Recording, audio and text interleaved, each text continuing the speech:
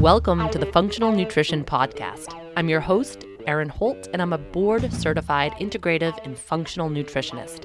I live on the seacoast of New Hampshire and work with clients in my virtual practice all over the world through private consultations and online nutrition and functional medicine programs. Functional medicine nutrition is all about diving deep with people to get to the root cause of their health issues. And that's exactly what I tackle in this podcast. All things health, food, and nutrition, unpacking current research and almost a decade of clinical experience. I love to bring experts and thought leaders to the table so we can all learn together. Please keep in mind this podcast is created for educational purposes only and should never be used as a replacement for medical diagnosis or treatment. Thanks for joining me. Now let's dive in. Okay, we're back with cortisol, DHEA, and adrenal testing, part 2. I'm going to dive right in because we got a lot to cover today. So if you're the person that fast forwards through the beginning stuff because you don't want to hear me talk, sorry, you're going to miss a lot of stuff today. If you haven't already listened to part 1, last week's episode, go back there because this episode isn't probably not going to make a ton of sense without the context of that part 1. And I got so much feedback on part 1. So many people reached out and was like, oh my God, this is exactly me. You are describing me to a T. And I'm like, yes, totally, exactly. Because I was seeing this over and over and over again in practice. I have extensive health history forms. If you've ever worked with me one-on-one, you know how many questions I ask in the beginning. And I just kept seeing this stuff. I kept seeing all of these symptoms of adrenal burnout and stress and mismanaged cortisol show up. And so I realized like, oh yeah, this is a thing. This is a real thing for a lot of us. And that is why I spent 8 months of my life creating a program to help people with exactly this issue. So again, go back, listen to part 1 if you haven't done so already. And now on Instagram, I did do a post where I showcased different examples of what certain labs looked like. So if you're a visual learner, be sure to check out that post. I'll link to it in the show notes. They're just different snapshots of the Dutch test. So it kind of goes with what I'm talking about today. So if what I'm talking about today is a little confusing and you want the visual representation, that post covers it all. The Dutch test results is like a 16-page document. So obviously I'm not going to showcase the entire document, but just a small screen grab to showcase our discussion on cortisol and DHEA. I do in my IGTV, I went over last year my own Dutch test results. So you could grab that if you want to see what like the overall Dutch test results look like. You can get that in IGTV, I'm pretty sure. Anyway, let's dive in. So we were talking about cortisol last week and some scary stuff that can happen when cortisol goes unchecked, but it's really, really important to note that cortisol is not bad. Right? It's a hormone in our body, and the body wouldn't create something that's overtly destructive. The body believes in efficiency, in homeostasis. The body wants you to be in harmony. The body wants you to have good cell signaling, metabolic function, hormonal balance. The body wants you to be able to calm down and relax more often than being revved up. But,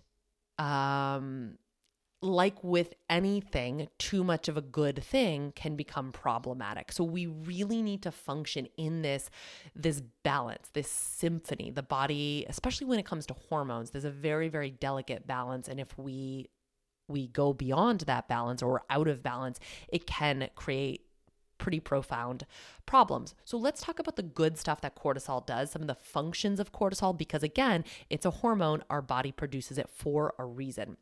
The first place I'm going to start off is that it can promote the burning of body fat. And the reason that I brought this up is because the reason I'm starting here is because I did get a question about this. We tend to think of cortisol as the hormone that causes us to gain weight around the middle, right? If you do a Google search or you've ever picked up a magazine at the grocery store at the checkout line, you will definitely see cortisol come up, in relation to the words like spare tire or muffin top. It's that middle of the body weight gain that we kind of criticize cortisol for. But I got the question, well, what about cortisol's effects on fat burn? Here's the deal with that. Cortisol helps to increase the body's energy in times of stress. Cortisol is a glucocorticoid. That's the classification of hormone that it is, the type of compound that it is. So glucocorticoids mobilize energy, like glucose, hence glucocorticoid, right? And other substances in order to fuel action. So cortisol will increase the availability of all fuel substrates, right? So that includes glucose. It will mobilize glucose. It will mobilize free fatty acids. So it will break down our own fat tissue in order to free up fatty acids. And that's where the fat burn comes into play. And it also does the same thing with amino acids, those protein building blocks. So it takes all of these substrates from endogenous stores. That means from our own body. So it's pulling glucose maybe out of storage. It's pulling those fatty acids from our adipose tissue. It's pulling amino acids wherever it can get it, from the muscle tissue, sometimes from the gut lining.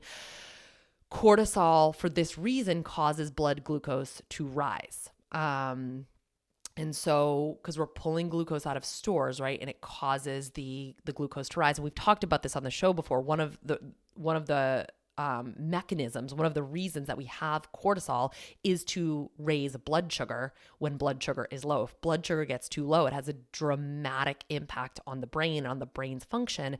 So we have to always prioritize survival. And of course, that means we have to protect the brain. So cortisol is going to run to the rescue and raise the glucose levels so your brain can function and so you can survive. The issue with that, and why we don't want to rely on cortisol as like a weight loss tool, the issue is if you have these excessive glucose levels, they're typically converted into fat and they end up as stored fat, right? So maybe a little bit of cortisol bump can free up those fatty acids, but long-term cortisol over time will actually cause your body to store fat. And on top of that, adipose tissue can actually convert more cortisol. So the more fat you have on your body, the more cortisol that you can actually make. So again, in short, I wouldn't rely on stress as a weight loss tactic, because that's what high cortisol is. It's a stress response in your body. It's a survival mechanism. Maybe a short burst of cortisol, like from high intensity interval training, right? Because we know that intense exercise can bump up our cortisol short term. Maybe a little bit of that can stimulate the breakdown of your own fat tissue to help promote fat loss. Absolutely. But this ongoing chronic stress that we're talking about, that so many people experience, that's actually more likely to cause you to gain weight and retain weight than to lose weight. So that was a great question. I totally get where she was coming from. So hopefully that helps to get you to understand it a little bit better. And I do want to say this before we move on, because I operated under an eating disorder mentality for a long, long time. We can manipulate data so it fits our own beliefs. We can hear what we want to hear. We can hear what we want to believe, right? We can take words and sort of manipulate them so they fit our own, the own structure of thoughts that we're already living in. So when I'm talking about things that increase stress in the body last week and this week, right? Things that increase cortisol in the body, things like interval training, intermittent fasting, low calorie diets, fasting, and then when I say cortisol can mobilize fatty acids, and then you think, great, I'm going to do all the things to increase my cortisol, to increase fat burn. If at all that is your mindset, or, those are the thoughts rolling around in your head right now. Watch yourself there if you start to go down that line of thinking. And I say that with deep compassion, respect, and understanding. The only reason I can call this out is because I lived for so long with that mentality and that mindset, and I see it come up in clinic. And this is not me pointing fingers or judging. It's just to say, hey, watch this, watch this.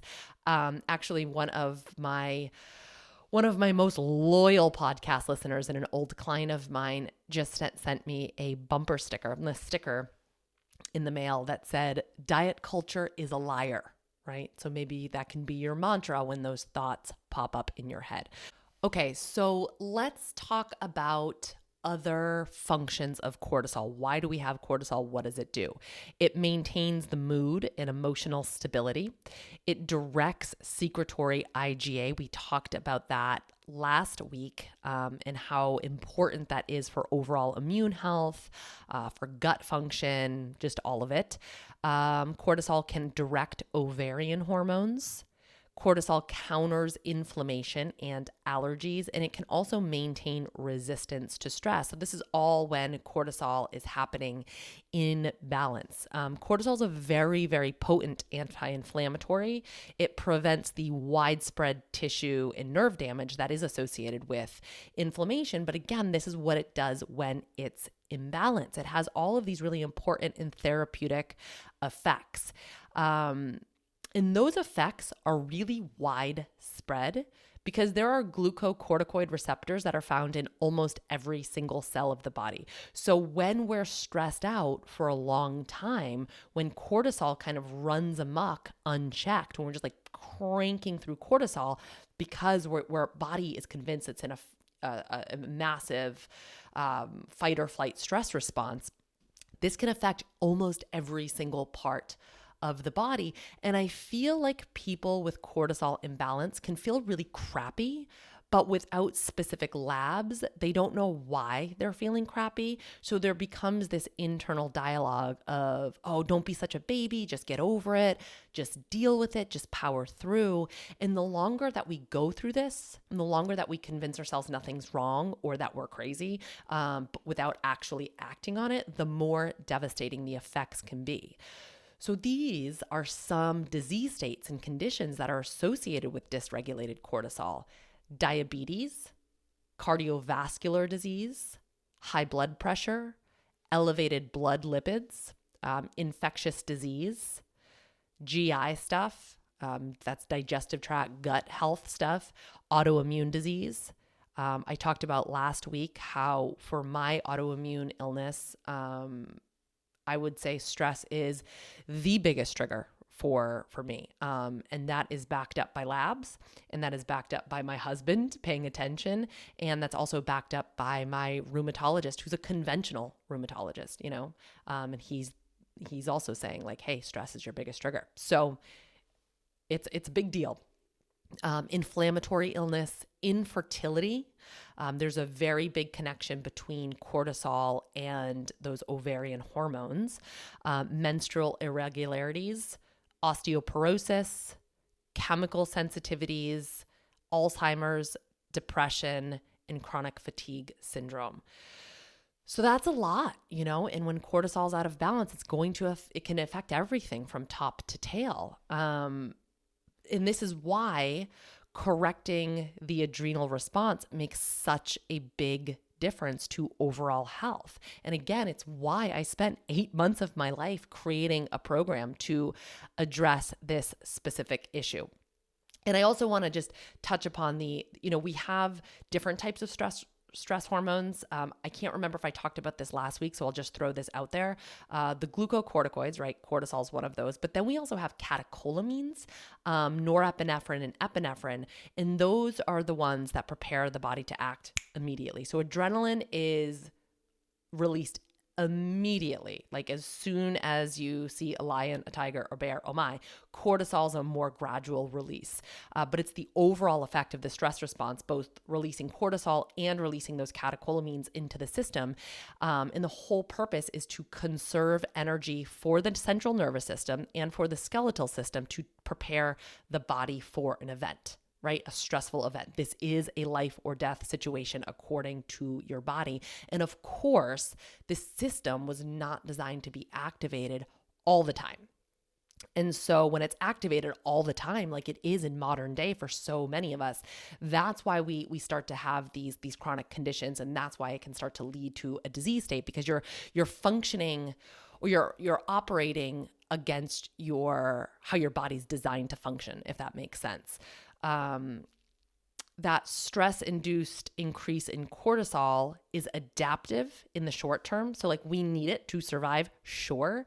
But then prolonged cortisol secretion and prolonged exposure to that cortisol can have damaging effects. And this is both physically and psychologically. Okay. So cortisol is not bad. The stress response is not bad. We need it. It's when it swings out of balance and goes unchecked because of the chronic onslaught of stress. That's when it starts to create like really severe problems. So just as a reminder, excess cortisol, having too much cortisol, too much exposure to cortisol is catabolic. That is a breakdown state. I'm pretty sure I sang a song about it last week. So the body's breaking down, tissue's breaking down. Remember, we need to break down glycogen to get glucose that frees up sugar in our blood, which allows us to act and respond. But we also break down muscles to get amino acids like glutamine. We break down the lining of our gut to free up those amino acids. We start to break down bone to free up calcium and magnesium, things that we need to release for energy. So it's really breaking down everything. It's one of the reasons that cortisol issues are linked to osteoporosis. So if that's something that you are worried about or you struggle with, you have to assess your body's stress response. So cortisol is catabolic. It's breaking things down. It's getting the body to release any stored resources because it's like, oh my God, threat to survival. Like this is a life or death situation. Free up all the body's resources. We need them all. Let's go. So that's what cortisol is doing. There always needs to be a balance of catabolic and anabolic activity in the body. So to compensate, the body releases anabolic hormones to counter the effect of cortisol, and one of those is DHEA. DHEA functions as an androgen, and it has that anabolic build things up activity. It can reverse the immune suppression caused by high cortisol. DHEA plays a very big role in the immune system. So if you do have immune disorders or low immunity, get your DHEA checked. It can stimulate bone stimulation to prevent osteoporosis. It increases muscle mass, decreases fat mass. So it's basically doing the exact opposite of what cortisol is doing. It can also help the conversion of thyroid hormone T4 into active thyroid hormone T3. So if you have that conversion issue, get your DHEA checked. It can also accelerate recovery from acute stress. So the two words that come to mind for me when I think about this hormone DHEA, resiliency and vitality. It's like the vigor and verve. It's the rebound. Like, okay, I just went through a hard time. Can I rebound from this? Like, how much energy do I have throughout the day? Like, how much get up and go do I have, right? If you're not really feeling good, like that doesn't sound like you, it's probably important to get your DHEA checked. And it does decline with age. It actually peaks in our 20s, but chronic illness can prematurely decline DHEA levels, which is not great. DHEA is also necessary for vaginal health, pelvic floor health, sexual health, breast health, bone health, brain health, and again, resiliency. So a very, very important hormone in the body. And so since it counteracts cortisol, seeing high cortisol and high DHEA on a lab, that's actually a normal stress response. I do showcase this in that Instagram post that I was talking about. Free cortisol's high, metabolized cortisol high, and DHEA was high. And that is really like this person is in an acute stress response. Their body is stressing out, because under stress, cortisol rises, and then your body does its job by raising up DHEA in order to protect the body against too much cortisol. When DHEA starts to drop low, that's when we get a little bit worried, because it's no longer buffering cortisol's effects. It's no longer that counterbalance action. And this is when we can see sex hormones start to drop, because DHEA is a precursor to some of the sex hormones. We can see immune function drop. We can see brain function drop.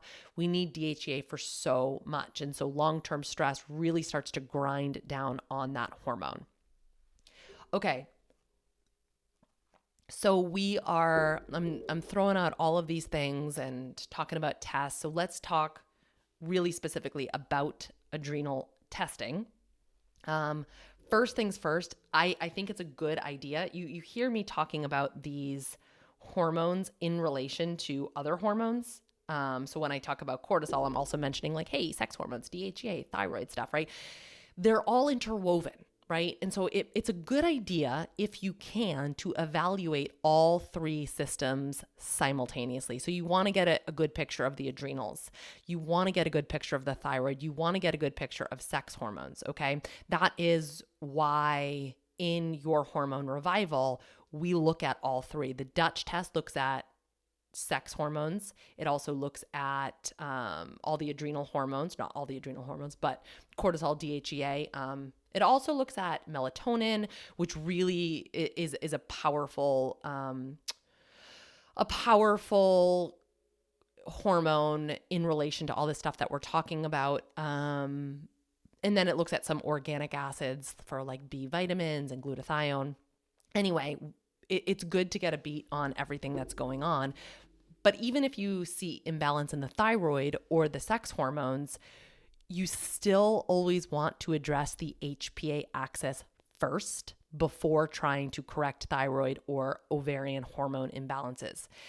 And this is, last week I kept saying that the HPA axis is the Achilles heel of the whole body. Like if that's not functioning properly, nothing is. So you really do want to start there. It is the starting place to address all the other imbalances, and just trying to fix the problem by manipulating thyroid hormones or manipulating sex hormones without addressing the underlying adrenal involvement won't have long-lasting effects. So you can go on like a progesterone cream and maybe feel better, but if it's the HPA axis, if it's that's the underlying cause, you have to address that, right? In fact, I'm going to read this amazing DM that I got. Okay. She writes, I've been wanting to send you a message, and after your Instagram stories, thought today was a perfect day. I don't remember what I was talking about at the time. Oh, you know what it was? There's a lot of Aaron Holt Health pregnancies, not me, but women that have worked with me that are getting pregnant. And so I just happened, like 3 or 4 different women reached out to me within a month. And so I was sharing that because I think it's awesome, obviously incredible. So she goes on to say, I've been wanting to tell you, mic issue. I've been wanting to tell you how much I appreciate the time and effort you put into your free content here on Instagram and the podcast. I was struggling to get pregnant using ovulation strips that were leaving me unsure if I was even ovulating. I had an appointment to check if I had PCOS or something causing my suddenly irregular cycle, and then I watched many of your Instagram stories about stress hormones, stress management, and eating well, and enough to help have good hormone levels. Eating enough to help have good hormone levels. But with that, and listening to your podcast about understanding our cycles, I learned so much about my own body and felt empowered having a better understanding of my own body and my cycle, and now I'm pregnant. So again, I just really wanted to say how much I appreciate the hard work you put into your content here on Instagram and the podcast, sharing so much of your knowledge with us for free. And I mean, how could I not get choked up reading that? That's amazing. And the reason that I'm reading that is twofold. One, starting, when you're going through something hard, like infertility, it's, or any, that's just the example I'm using because that's the example she used. It's so it's so easy to try to go after the thing that's the problem, right? So I'm going to really focus on my ovarian hormones. But if your Achilles heel is broken or busted up, that's the thing that needs to be addressed first. And so here she's saying, she addressed the stress. She made sure she wasn't adding any other additional stressors to her body by eating well and eating enough, and then understanding her female cycle. Holy smokes, that's incredible. So this stuff is really, really important. It really is. And I'm not just saying that. I've got other people to back that up too. And then the other reason I shared that with you is because let's say you're like, I really want to do your hormone revival. I know it would be so good for me, but right now isn't the best time for whatever reason, maybe timing, finances, whatever. There's so much free content that I've put out. If you start to apply the information that I talk about on Instagram and here on the podcast, that is really the starting steps. And it might take you as far as you need to go. I get so many people reaching out to me saying, I've changed my life, I've changed my health, I've changed my body based on the podcast. Okay. So don't feel like you're missing out if you can't do the program right now. Of course, you'd benefit tremendously, but also just, do what you can do. Meet yourself where you're at right now. So let's talk about the functional labs, because that's obviously what I do and where my skill set lies. Functional labs, things like salivary hormone testing, like through saliva, or urine testing, which is what the Dutch test is. Dutch stands for dried urine testing. Those are not a full endocrine workup. So it's not a substitution for seeing an endocrinologist. What we're doing with these functional labs is checking for how your health is being impacted by stress. And then what we do in the program is really assess how can we break that cycle. That is the goal of functional medicine. That's the goal of your hormone revival. We want to address the body imbalance. We want to address the dysfunction before it becomes a diagnosable disease state. And that's where functional medicine truly, truly excels. Is like, we know something's going on with you, right? You know something's going on with you. You feel off. Something's not right. You've gotten blood work from your doctor. You keep hearing that everything's fine. But deep down inside, you know something's a little off. That's where the functional labs come into play. They can find those little somethings that are off. You can address them so it doesn't become a long-term issue. And I get goosebumps thinking about it because it's so freaking powerful. I was just having this conversation this morning with a friend of mine who is a healthcare professional. And we were just talking about like catching things before they become so bad, that they're almost irreversible. It's just, we just wish more people knew that this was an option for them. And so I'm going to read one more thing, because I'm hoping that some people can hear this and feel solace and like, I don't know. It's a tough thing, but this is a woman that went through my program, my beta round of Your Hormone Revival. And she says, everyone I worked with on the conventional side of things said I was, quote unquote, the definition of health, and made me feel like maybe it was in my head that something could be wrong. Seeing on paper via my labs that there actually was an imbalance made me feel a lot less crazy.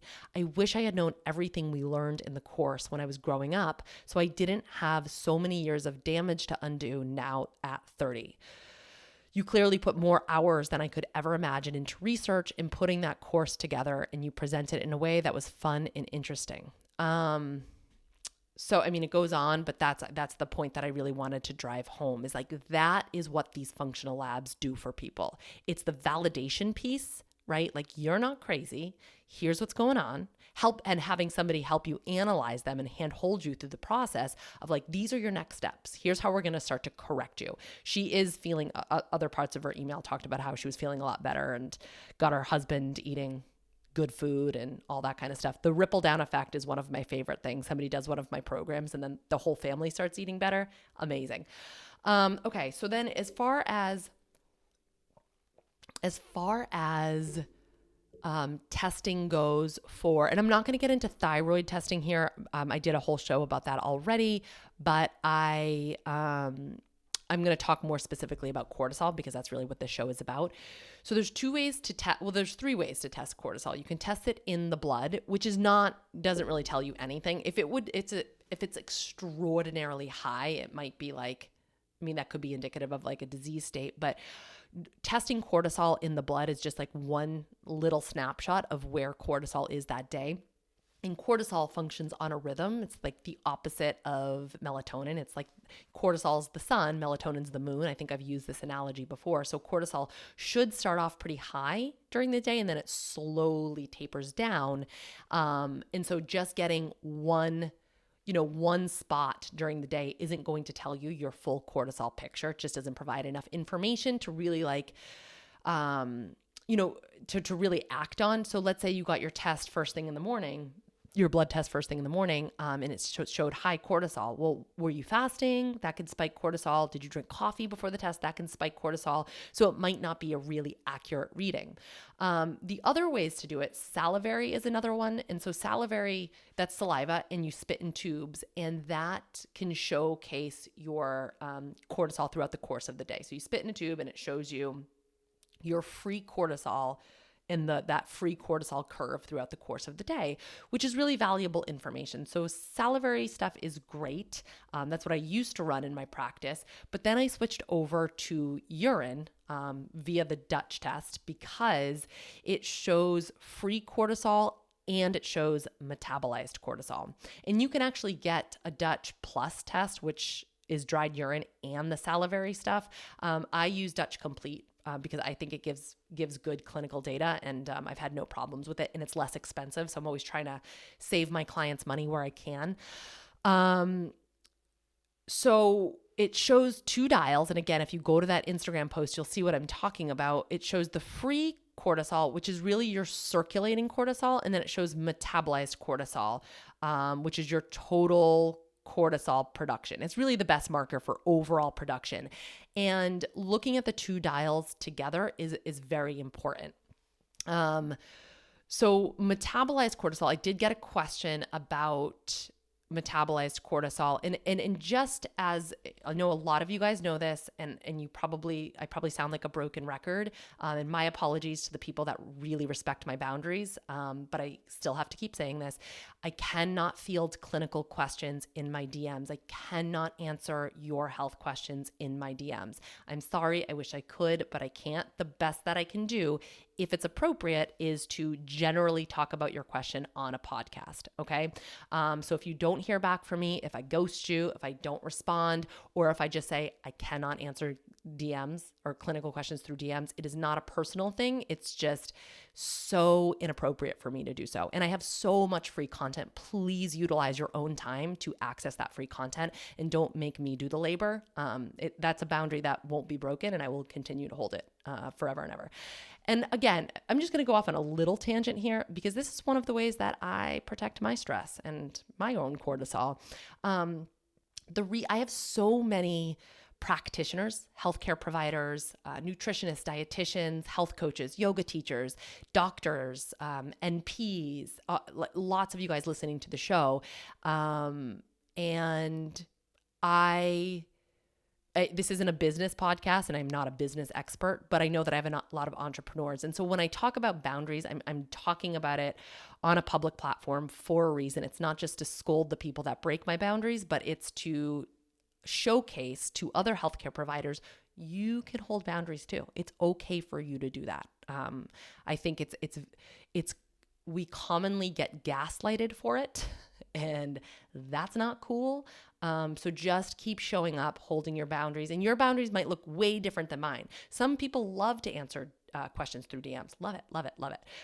But just know, protect your own HPA access by protecting your own boundaries. There's nothing wrong with it. If somebody's offended, that's on them. That's not for you to take on. And I will say that not every time, most of the time I set a boundary with someone, they are so, what's the word I'm looking for? So gracious, and just we're like, oh my God, I'm sorry. I didn't realize I was doing that. So it's not a scary thing. Sometimes people do act a fool and do gaslight you and criticize you and whatever, and they can just keep it moving. Anyway, I'm going to keep it moving to metabolize cortisol. Okay. So metabolized cortisol. It's like, wow, that was a tangent. Where do these things come from? It's similar to total cortisol output. How much, it also showcases how the liver is processing it, because that's where cortisol gets metabolized in the liver.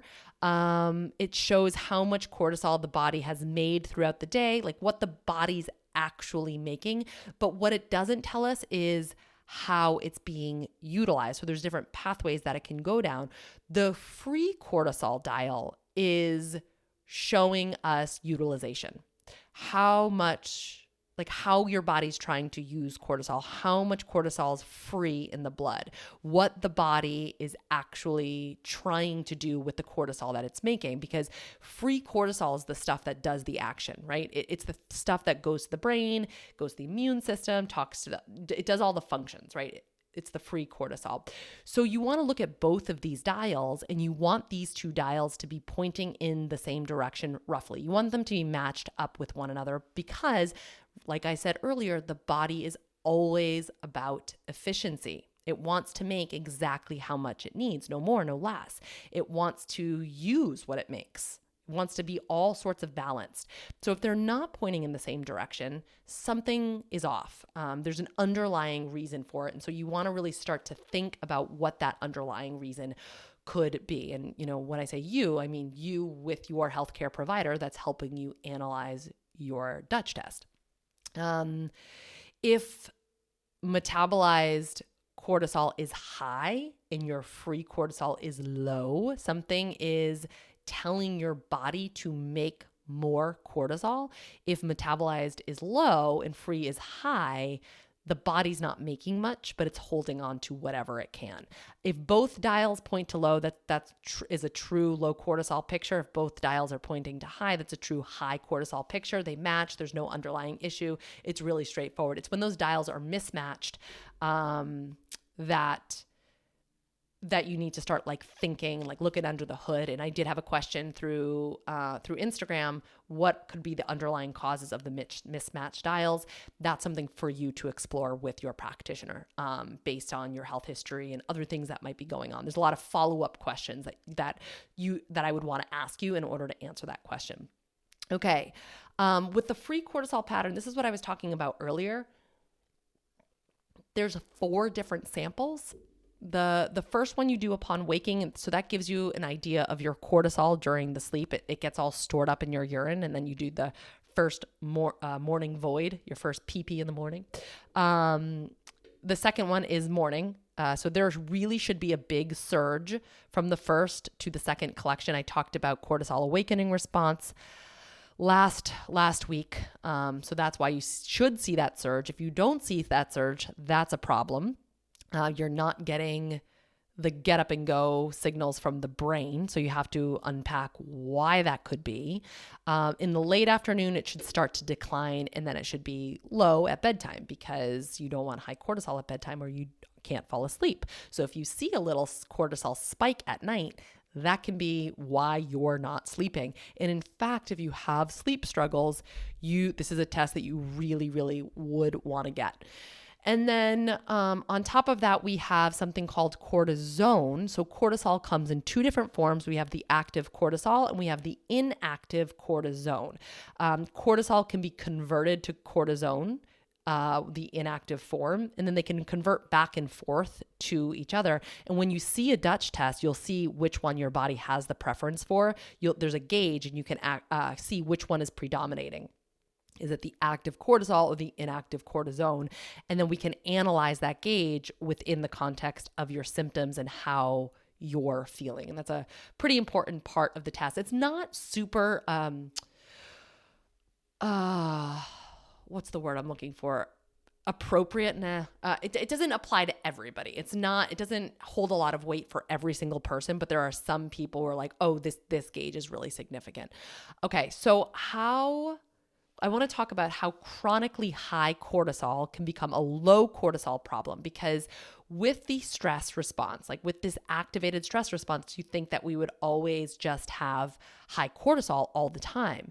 But that's not the case. I see a lot of Dutch tests come back with very, very low cortisol. And I think before we start this conversation, the very first thing you have to realize is that your body is your best friend. And so most, if not all of what it does, it's trying to protect you. It's trying to keep you alive. So we need active cortisol in the tissue for it to affect you. If it's being converted back to cortisone, that inactive form, your body's not going to have enough active or free cortisol around to have the impact that it needs to. And that's a protective mechanism. That is your body trying to protect you. When the body wants to slow down, if you've been under a lot of stress, if you've been ill, you've had like an illness or a sickness, maybe a surgery or something like that, an injury, your body will start to favor cortisone. It will start to inactivate cortisol. It's this built-in mechanism that's saying, hey, let's heal. It's time to heal now. I'm going to make you really, really tired so you can slow down and rest and not push yourself, right? And so this is where I really pay attention to that cortisol and cortisone gauge in those two different graphs, because I'm like, is your body begging you to slow down and you're not listening? Right? We can get the actual data. And I will say that sometimes just seeing this on paper is enough of the impetus for people to like make radical change in their life. They're like, holy smokes, the labs don't lie, right? Now, if you have low total production, low free cortisol, and a preference for cortisone, this is like double trouble. You already don't have much. So you already have low cortisol, and then whatever you do have is being deactivated. So you're more likely to experience deep, severe symptoms of fatigue. Remember that cortisol is a powerful, potent, necessary hormone, but if it goes unchecked, it can become damaging and catabolic to the body. So if the body notices elevated cortisol, it might start to convert more inactive cortisone, or like take that cortisol and deactivate it to cortisone to minimize the damage from chronically elevated cortisol, because your body knows too much cortisol is too much. So it has this mechanism to deactivate cortisol. But sometimes the body, when it's trying to do a good thing, can overcompensate and you can end up with low cortisol. And then finally, if you have these chronically high elevated cortisol levels, so if you're under stress, you're pumping out cortisol, the body also tries to protect itself from the damaging effects of the high cortisol, and it down regulates the activity of the HPA axis. And it programs it to consistently under respond to stressors. This is a maladaptive response, meaning that the body's trying to do a really good thing and protect you from those high cortisol levels, but it can overcompensate and we can end up with an underactive HPA axis and chronically low cortisol levels. It's like a programming that happens. And this seems to be the case with ACE, adverse childhood experiences. You can, when you go through trauma at a young age, under 18, you can lose the ability to appropriately engage with your HPA axis. And so it can chronically under respond. And this is one of the reasons that children who experience trauma can end up with chronic illness later in life. Okay, so let's see. Let me check the time clock. 44 minutes. Imagine if I had done all of this in one episode last week. All right, so briefly, I want to touch upon the causes of adrenal fatigue. I mean, it's really a lot of it has to do with modern life. Modern life is stressful. Modern life is very, very different than what our genes are accustomed to. And so modern life is rife with stress. Obviously, stress is going to be the first place to start. I've talked about stress a bazillion times on the podcast for good reason. And it could be a major life stressor like a death, a divorce, childbirth, moving, like the big ones. It could also simply be you're overworked, right? Overworked, under-resourced, you have no downtime, you have no time to rest, or you don't give yourself time to rest and relax, or you feel guilty every time you sit down to rest and relax. You don't give yourself permission to enjoy things, have fun. If you have no built-in stress relief practices, no way to unwind, maybe you do some self-medicating with alcohol, with drugs, with overeating, with shopping. P.S. Those don't count as stress relief practices. Again, early life trauma, childhood trauma, that could really play into your stress response later in life. And there are certain psychological triggers that strongly activate the HPA axis. It's what's happening on an emotional level too. Uncertainty, conflict, lack of control, lack of information, unmet emotional needs can also trigger the HPA axis. And if you experienced any of those in your childhood, that can really impact the whole entire stress response. And a lot of these, like I am for sure a control freak. So all of those things, if I feel uncertain, if I don't know what to expect, if I feel out of control in a situation, all of that, I immediately go into a stress response. That's something that I'm aware of that I have to work on, but it's very, very real for me. Other things that can contribute to adrenal fatigue, unmetabolized emotion. That is, I'm pretty sure Gabor Mate came up with that term, unmetabolized emotion. It's basically habitually repressing your emotion. That chronically activates the HPA axis. That is a very, very big thing we dive into and explore in your hormone revival, because I think it's such a big topic. It's not like, hey, just do more yoga. That could be really helpful, but there's usually deeper stuff that we have to access. Diet plays a very big role. The standard American diet, nutrient poor, high inflammatory foods, high in carbs, high in sugar, synthetic sweeteners, artificial flavors, color, synthetic additives, things that our body simply do not understand, cannot compute, that can activate the stress response. Blood sugar dysregulation is wildly inflammatory to the body, wildly stressful to the body. So adrenal issues and blood sugar issues often go hand in hand. There's a very intimate connection there. They can kind of play off of each other. So, and that's why I always, the past 2 times ran Carb Compatibility Project directly before your hormone revival. So those folks with blood sugar issues can go through the program, go through the CCP, regulate their blood sugar, and then come out ready to really tackle the hormonal stuff.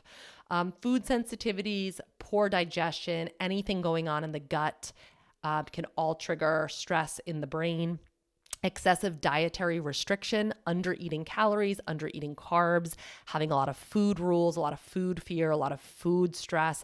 This is something that we're unpacking in the CCP right now, this diet dogma, and where did you hear this information? Really, really thinking about that. Let me see if I can find. Okay, I grabbed this off of Instagram. It's from Christina Johnson, who is an encouraging dietitian. She calls herself. That's sweet. I like that.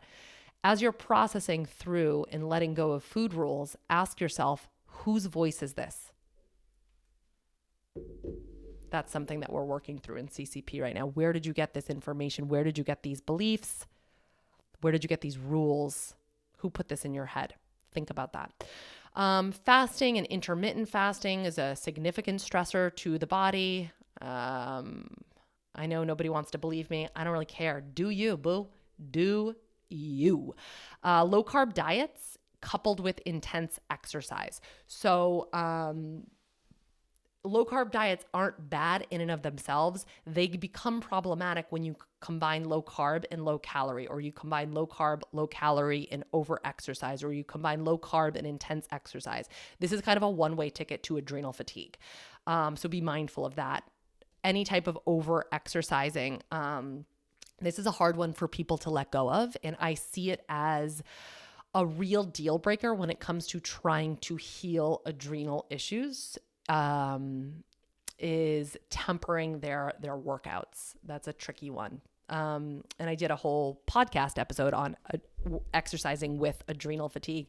And I was actually thinking about doing an episode of like exercising with injury, or like how to modify your workout so you don't have to completely stop. So that might be coming down the pipe or pike.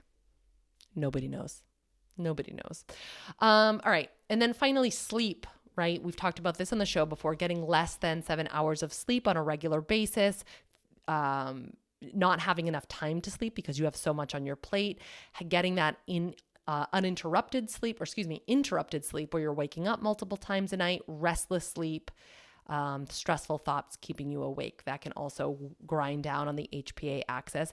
And then we have inflammation, which is a strong activator of the HPA axis.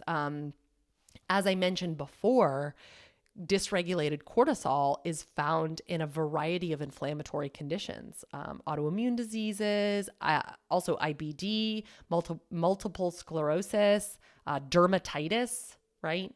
Everyone thinks a skin issue is a skin issue. It is not. What's going on under the hood? What's going on with the gut? What's going on with the brain? What's going on with the gut-brain axis? Do you have food sensitivities? I do have an upcoming show on skin stuff, and I'm hoping that sheds a lot of light on that subject. And then finally, and this is where I'll close out, for anybody that is on thyroid medication, over-medicating the thyroid can cause HPA axis problems because every time you increase, you feel better, right? But what you're really doing is pressing the gas on the adrenals, which then stimulates the thyroid. And then you have the quote unquote energy and you do more and you burn yourself out again. And then you just repeat the process by increasing your thyroid dose. So be mindful of that. That's kind of it's not a very common one, right? But be mindful if that's the case. If you increase your thyroid medications and you're like, I'm shaky, but I like it because I don't have an appetite. I'm not eating and I can do all the things. You're going to crash, my friend. You're going to crash. Okie doke. So that is it, you guys. Another episode in the books, and I will be back next week. I hope you're all having a great week. I hope 2020 is going well for you guys, and that's it. Bye.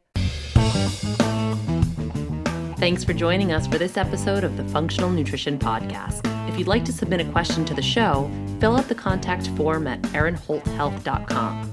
If you like what you hear, don't forget to subscribe and leave a review in iTunes. Take care of you